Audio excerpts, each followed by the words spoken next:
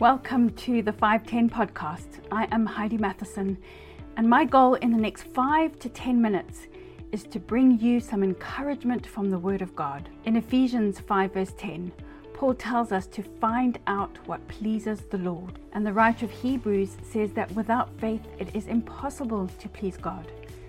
So together, let's strengthen our faith with the Word of God. In Romans chapter 14 and 15, the Apostle Paul introduces us to a very interesting topic. The NIV translation calls it Disputable Matters. The New King James translation tells us to avoid disputes over doubtful things. Now, this is a really important topic for us to get to grips with as we mature in our faith. It's this idea that there are certain aspects of Christian life that we don't have clear direction on from Scripture. And it is acceptable to agree to disagree with other Christians on these topics. Now, we're not talking about the most fundamental topics of the Christian faith. For example, salvation is through Christ alone by faith, or the truth of the resurrection of Jesus. Those topics are indisputable matters. Wherever there is clear guidance in Scripture, we need to obey Scripture. But there are some disputable matters that are not quite so important for us to agree on. So I want to talk through some sections from Romans chapter 14 and 15, but I really want to encourage you to go and read the full chapters for yourself to get a deeper understanding. These chapters give us some invaluable wisdom for navigating relationships within the church.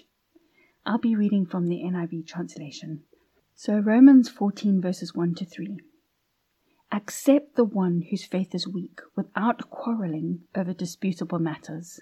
One person's faith allows them to eat anything, but another whose faith is weak eats only vegetables. The one who eats everything must not treat with contempt the one who does not.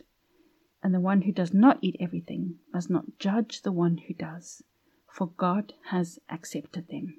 Now let me just say first off, this is not saying that vegetarians have a weak faith. We need to remember that Paul is talking to a mixed audience. Some of his listeners were Jews and some were Gentiles. The Jews had been raised on law which forbade the eating of pork. The Gentiles were not. Now, in various areas of Scripture, it's made clear that it wasn't necessary for the Gentiles to follow Jewish practices in order to become Christian, for example, circumcision. And eating pork was one of these practices.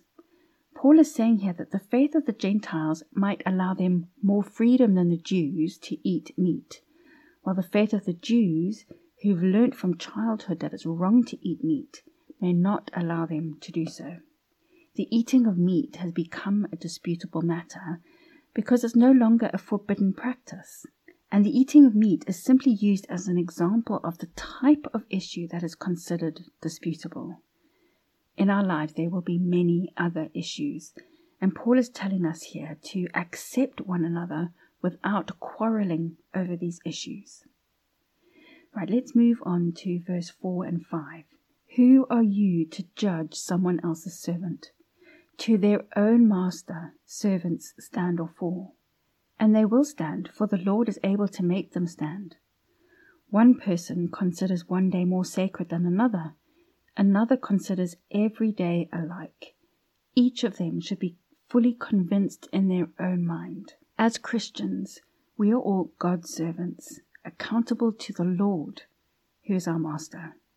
And therefore we should not be judging one another on these types of issues, but rather allowing one another to follow our own convictions, being fully convinced that we are doing what God has called us to do. Now, this is not an excuse to involve ourselves with sin. That is a completely different matter for discussion.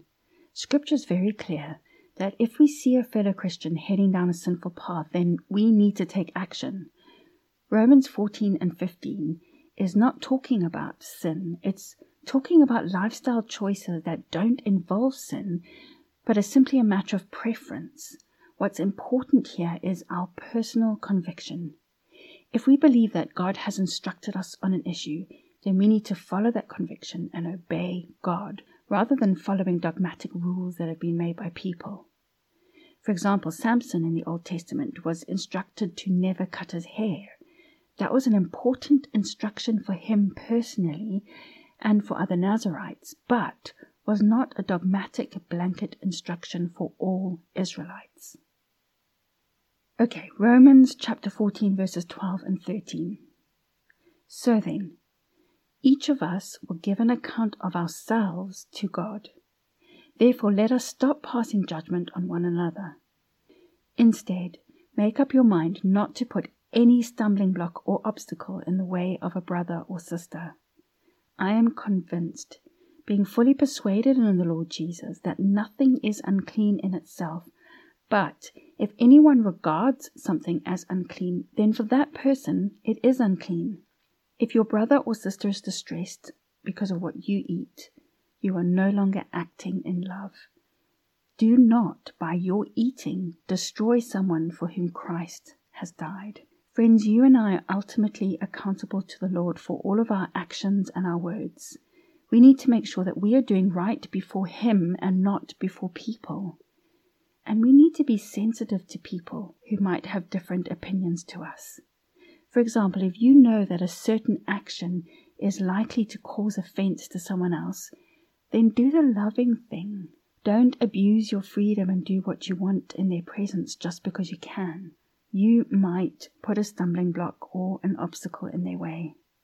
Be sensitive when they're around. Be kind with your actions and your words. Flaunting your freedom is not loving. Verses 19 and 20. Let us therefore make every effort to do what leads to peace and to mutual edification. Do not destroy the work of God for the sake of food. Now Paul continues his food analogy here, but disputable matters are not only about what we eat. Whatever we do, we should endeavor to allow peace to reign, not arguments and disagreements. We should not destroy the work that God is doing in someone else's life because we have a different opinion. So as an example, my husband and I made a decision when we married that we would never drink alcohol, nor would we ever have it in our home to offer to others. Now, in some Christian communities, this is a common practice, but in other Christian communities, particularly in the part of the world where we live, it is unusual for Christians to abstain from alcohol. We have some really good personal reasons for this decision, but it's not based on Scripture. The only clear guidelines Scripture gives us on this matter is that we shouldn't drink to excess, or we shouldn't get drunk, as Paul says in Ephesians 5:18. And there are other verses in Proverbs and Isaiah that warn against drinking too much. But my husband and I have a personal conviction that we shouldn't be drinking alcohol. We don't judge others who drink. We don't forbid others, including our adult children, from drinking. If someone came to dinner at our house and brought a bottle of wine, they would be welcome to drink it with their dinner. We're not going to argue this matter with anyone.